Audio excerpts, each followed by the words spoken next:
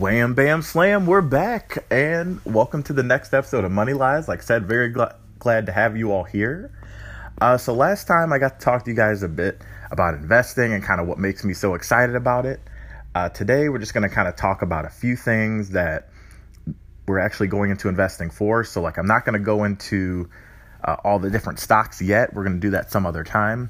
But want to let you know why I'm starting with investing and why I'm not starting with budgeting and all those other fun things all the financial gurus say you should start out with. Basically what I always tell people is you want to kind of begin with the end in mind. And like the end goal is not to be worrying about money, pinching pennies, worrying if you went over budget or not. Those things are all important and we'll get to that later. But the goal is to think of yourself as a company and to kind of moneylize your thoughts. How can you increase your revenue or your income, your paycheck, whatever you want to call it? How can you decrease expenses? How can you maybe get another source of income? Maybe create a new product or service that you yourself can sell to make more income for yourself.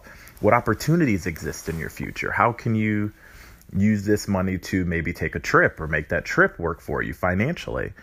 There's a lot of things that companies and how they look at their money, and we'll kind of go into the documents they use like cash flow statements and earnings reports later. But companies have a very pragmatic approach to how they look at their money. They have to, because if they don't publicly traded companies don't disclose that correctly, they can be sued. And so a lot of times I try to help people do that same thing, because if you look at your money as an asset, you treat each dollar carefully. My parents always told me, well, you can't buy that because you only make $8 an hour and that's 15 hours of work. Does what you want to buy really equal 15 hours of work? Now, if it's a Nintendo Switch, the answer is always yes. But if it's a fancy dinner with a girl I might not see again, then I might want to think about that again. So kind of what we want to go through is just the process of, one, what stocks look like.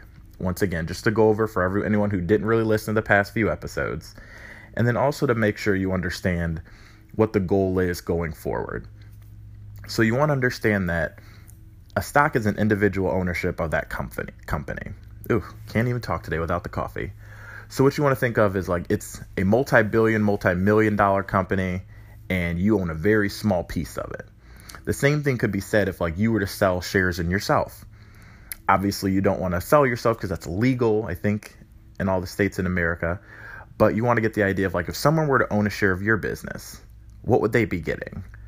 So let's take, for instance, GE is a big company.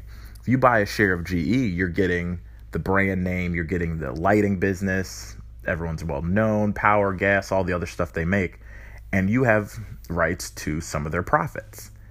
Now, if someone was to buy a share of your business, what would they get? Would they get a mountain of debt? Would they get cash? What opportunities do they have? Do they have education that they can use to leverage to make more money in the future? Do you have criminal convictions? What would your company look like? So going forward, like I said, I wanted you to kind of think about that. I know you might be on your way to work or doing whatever, but just kind of think about what you would be like as a company. If you had to write a summary to someone and say, why should they invest in you? What would you say to make it so someone would want to invest in you? And then going forward, so just want to explain how stocks are purchased. So stocks are basically, like I said, very small units of another company, but you can't go to Walmart and Target and go, hey, you know what? Let me pick up 10 shares of Walmart. I want to buy this. I want to own this company. They're going to probably look at you funny and probably kick you out. What you do is you can either go online or over the phone or maybe in person, and you need to find what's called a broker. These are people who arrange the buying and selling of stocks and all different kinds of investments. My take to most people is just start online. I mean, everything online is usually cheaper and more efficient anyway. From the free tier, the only one I've seen that's pretty decent is Robinhood. Usually lets you execute a lot of your trades for free. They do have a little limit on the companies you can buy, but I mean, free is free. Next up, you have small, like basically online brokerage that charge like a commission every time you need to make a trade, which is you buying something or selling something. So that's like Ally Invest, Fidelity, E-Trade, Scottrade. There's tons of different brokers. So, I mean, you picking the best one's going to be based on what you're trying to do. But basically that allows you to buy and sell. And then you have all these different companies that'll let you learn about the companies via news. So you can go to Investopedia. That way you can understand like, hey, what are all these investments? What do they mean? What do these terms mean? Why are these people so complicated? What happened? Yahoo Finance gives you a lot of news, brings it all together for you.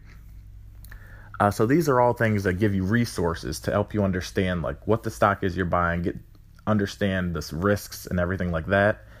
Another great place is the SEC website. And I know I'll throw a lot of information at you, but bear with me.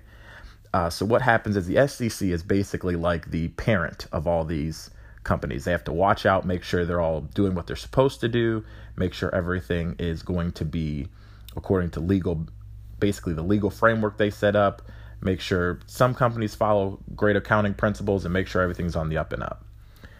So it's a great place to go if you want to get some information. Motley Fool is a little bit better too. What they do is they're like Seeking Alpha, where they do analysis of stocks.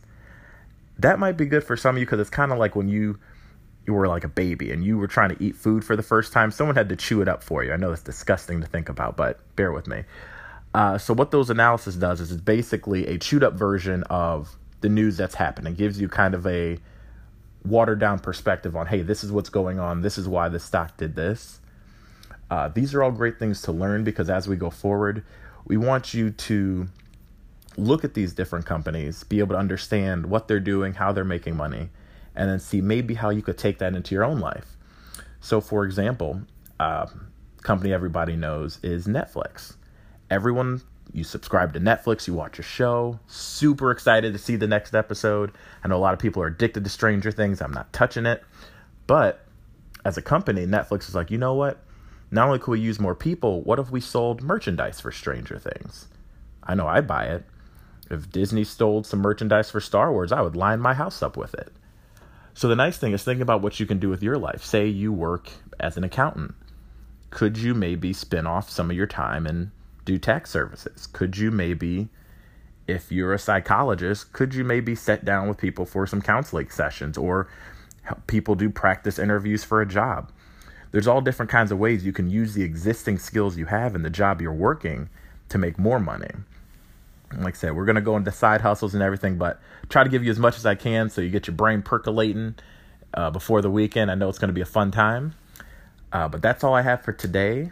Tomorrow we'll kind of go into, well, not tomorrow because Lord knows I'm not consistent, but in the future we'll go into earnings reports and all those type of things and kind of explain how stocks work. And then hopefully in the future we're going to back out and kind of go into budgeting, money, and kind of give you a bigger overview of all that. So have a great weekend, and thanks for listening.